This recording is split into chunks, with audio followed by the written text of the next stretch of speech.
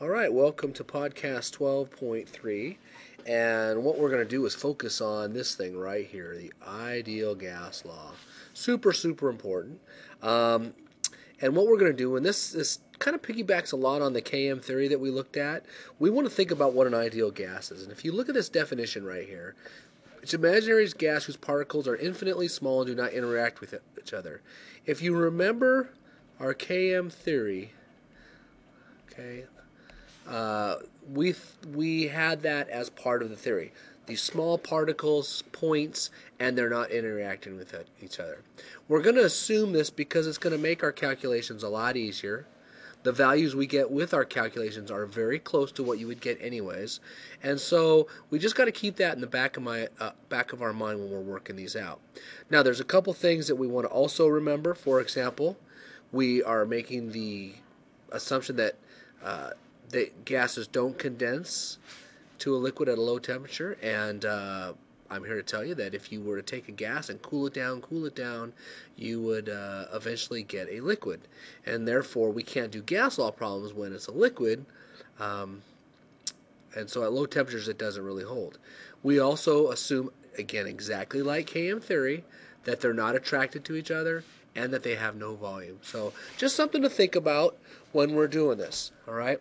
Now, we could take Charles' law, Gay-Lussac's law, Boyle's law, Avogadro's law, and we can combine it into one nice formula, my favorite formula, which I call PivNert. It's helped me remember it in college, and I've used it ever since. PV equals nRT. I will also show you how to kind of derive these from PivNert later, but we're not going to worry about them right now. But this equation right here, this is it. This is my favorite equation. I love doing gas law problems with it. This is the one. Cool. So we're going to work with that today, and we're just going to practice doing problems using that equation. And then my last bullet right here, the important thing is, it kind of goes back to the low temperature thing, but we also want to think about gases at high pressure. If I take a gas, and let's say it's in a cylinder, and I've got a piston, and I squish it, squish, I'm bringing the molecules close together, and they'll eventually coalesce into a liquid. So now, again, we don't have a gas, we have a liquid, and therefore we can't do gas problems with the liquid. So two things to remember, and this is the very, very important. I want you to make sure that you know when gases are not ideal. Okay? And that's under those two conditions.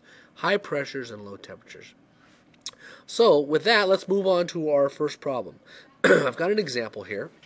And I know some of your math teachers just have you use the PV equals nRT. They have you substitute right there and then do the math. I like rearranging the equations, as you guys know. So we're finding pressure. So the first thing I'm going to do is rearrange this equation. And pressure equals nRT over V. And again, I got that just by dividing both sides by V, right? You guys know that stuff, okay? So we've got that. Right? And so once I have this, now it's just a matter of me plugging the numbers, and I think the math gets a lot easier. So I'm running out of room, so let me do it over here. P is going to equal, the number of moles is 5.00 moles. Okay. R is 8.314 liters dot kPa over mole dot Kelvin. And then my temperature is 25, but it's not really 25. It's 298 K, right? And then last but not least, that's over the volume, which in this case is 20.0 liters. Okay? So now my pressure is going to equal 600, and check this with your calculator, 619 kPa, right? Now, I want to focus just quickly on this beast of a unit for the gas constant, okay? Because that thing tells us what everything has to be in. For example, we've got to have liters, right? Well, as you know, we'll probably give you milliliters sometimes. kPa, well, you might get millimeters of mercury, PA, torr, atmospheres. You got to put it in that one, all right? And then moles, we're going to have things in moles. And of course, as you know, you have gas. When we do gas sols, we always do it in Kelvin, all right? So let's just make sure these units cancel. I've got a mole here, got moles there, those cancel. I've got a K on the top, K on the bottom, that cancels. I've got a liter on the bottom, liter on top, that cancels. So there you have it. The only unit that's left is kPa, and you're done, okay? Now this brings me back to this other gas constant. I grew up with atmospheres. We still use atmospheres in AP class, and it's still used in a lot of college textbooks. So we're going to use both gas constants. It really doesn't matter which one you use, as long as whatever pressure unit you have is in the pressure unit of the gas constant. Your textbook uses 8.314, and so if you feel like always using that, do so. I will go back and forth because that's how I learned. All right. So with that, let's try another one. Okay. So we've got this stuff here, and we want to find. Look at this. We want to find how many moles. Okay. So I'm going to take my PV equals nRT, and to get moles over here, I'm going to divide both sides by RT. Right. RT. And that cross cancels, right? So now I have N equals, and my pressure in this case is 0.899 atmospheres. Okay. My volume is 425 milliliters. But what's the problem with that? Look at the unit for our gas constant. It's in liters. So I got to convert that. All right? So I know there are 1,000 milliliters in 1 liter, okay? Or move the decimal 3 places, either way. So that gives me 0.425 liters, okay? And then R, in this case, since I'm using atmospheres up here, 0.0821. I'm going to write out this unit, liter dot ATM over Kelvin dot moles, and that is times my temperature, which is not 24 degrees Celsius, but 297 K. All right. So use your calculator, double check me, but when you do that, you should get 0.0159. And let's look at our units. Okay. Atmospheres is there. Atmospheres is there. Liters is there. Liters is there.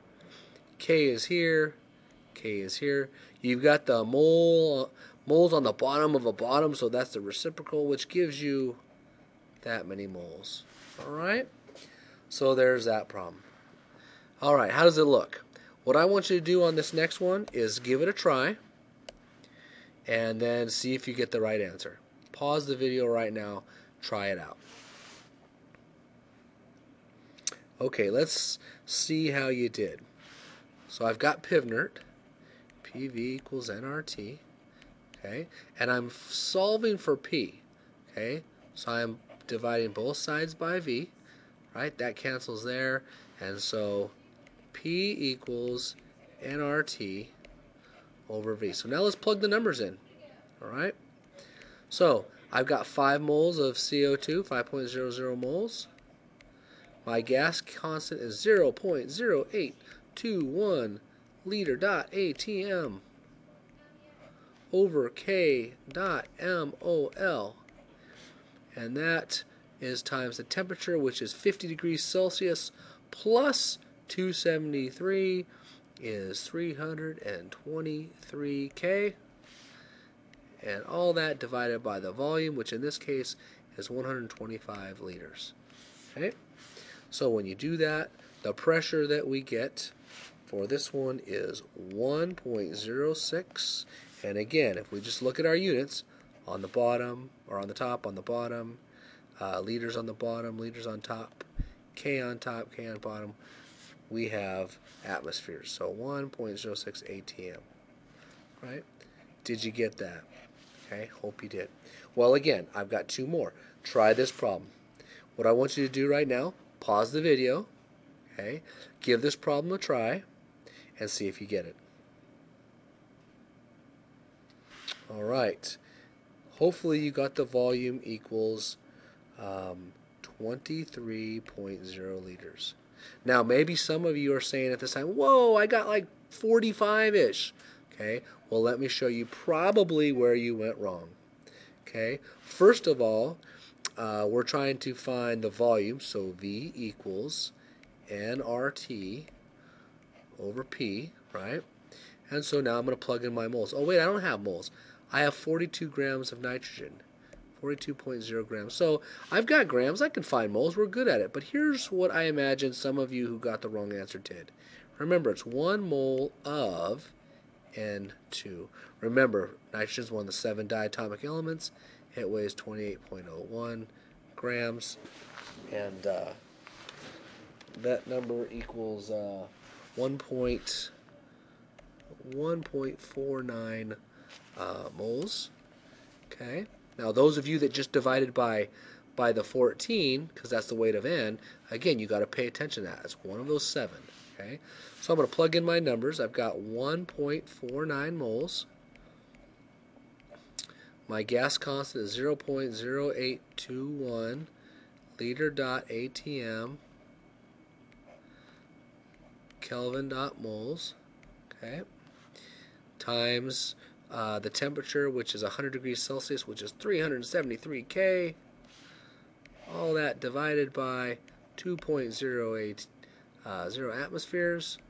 And when you work that out, you get, as I said right up there, 23.0 liters. Right?